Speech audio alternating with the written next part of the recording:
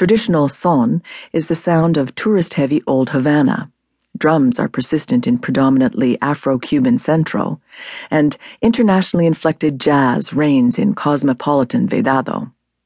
Personally, I hear more of a mixture than a boundary when I walk these streets, but the point is, Havana is a musical city. The richness of Cuban music has drawn attention and visitors for over a century. Why is Cuban music so good is a question I pose as research to my Canadian students, fully and ironically aware that this formulation skews the results. But that is my point. We can begin the discussion from the premise that Cuban music is so good.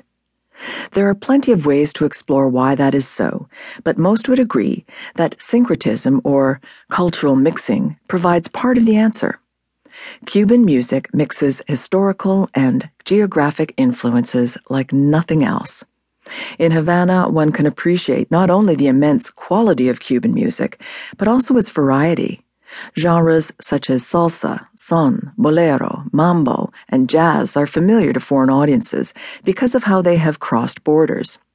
In Havana, one can hear the full range of traditional or classical Cuban sounds, as well as genres that might take visitors by surprise. Trova, which is comparable to folk, hip-hop, rock, reggaeton, metal, and country, have all been remixed and reinterpreted in distinctly Cuban ways. There are dozens of venues in Havana to hear some of the best music in the world. I can still hear Kervin Barreto playing the classic 20 Años, 20 years, on his trumpet at the La Zorra y el Cuervo, a popular jazz club on La Rampa in Vedado. I have been deliriously happy hearing a range of different music from the undulating 1950s balconies at the Maya Theater on Calle Linea, under the stars at the beautiful outdoor club El Sauce in Playa, as well as at two other popular venues, El Brecht and the Fábrica de Arte Cubano. However, walking the street, day or night, is almost like attending an ambulatory concert, or rather, a series of concerts. In Havana, garage bands are rooftop bands or balcony bands or courtyard bands, audible at various levels all over the neighborhood. If you live near a park or community center, you don't need to know the schedule of musical events during the weekend, because a strong breeze and an open window, which all of them mostly are, will deliver the sound right to your apartment. One December evening during the Havana Jazz Festival, I decided, after a lot of late nights in a row, I needed a night in. Reluctantly, I stayed home to catch up on some sleep. I should have known better. That night, right from my bed, I listened to one of my favorite ensemble groups, Interactivo, perform outdoors at a cultural center 2 blocks from my apartment. The same beautiful set that had done me in when I had heard them play the night before in a club. All this music making doesn't just happen.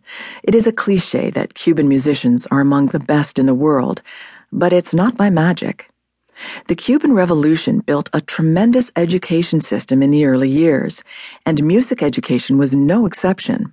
Here they built on a pre-existing tradition of musicianship, handed down from generation to generation. Cuba's long history as a tourist destination actually nurtured this musicianship, as generations of fathers taught generations of sons, and occasionally daughters, to perform old standbys like Guantanamera for generations of tourists. After 1959, the Cuban government expanded and formalized this training, turning golf courses into music schools and opening countless neighborhood casas de cultura, cultural centers. The new government closed the nightclubs and casinos, and plenty of world-famous musicians such as Celia Cruz left for Miami and New York. But those who stayed saw a different kind of musical culture develop, which emphasizes performance over album sales and provides sophisticated education even when the most basic elements like proper instruments remain scarce. Even through the Soviet years of gray ideological rigidity, music remained defiantly Cuban, and both musicians and audiences alike are educated and selective. Cuba is one of the few places in the world where, when a child declares their intention to be a musician, parents might actually be pleased.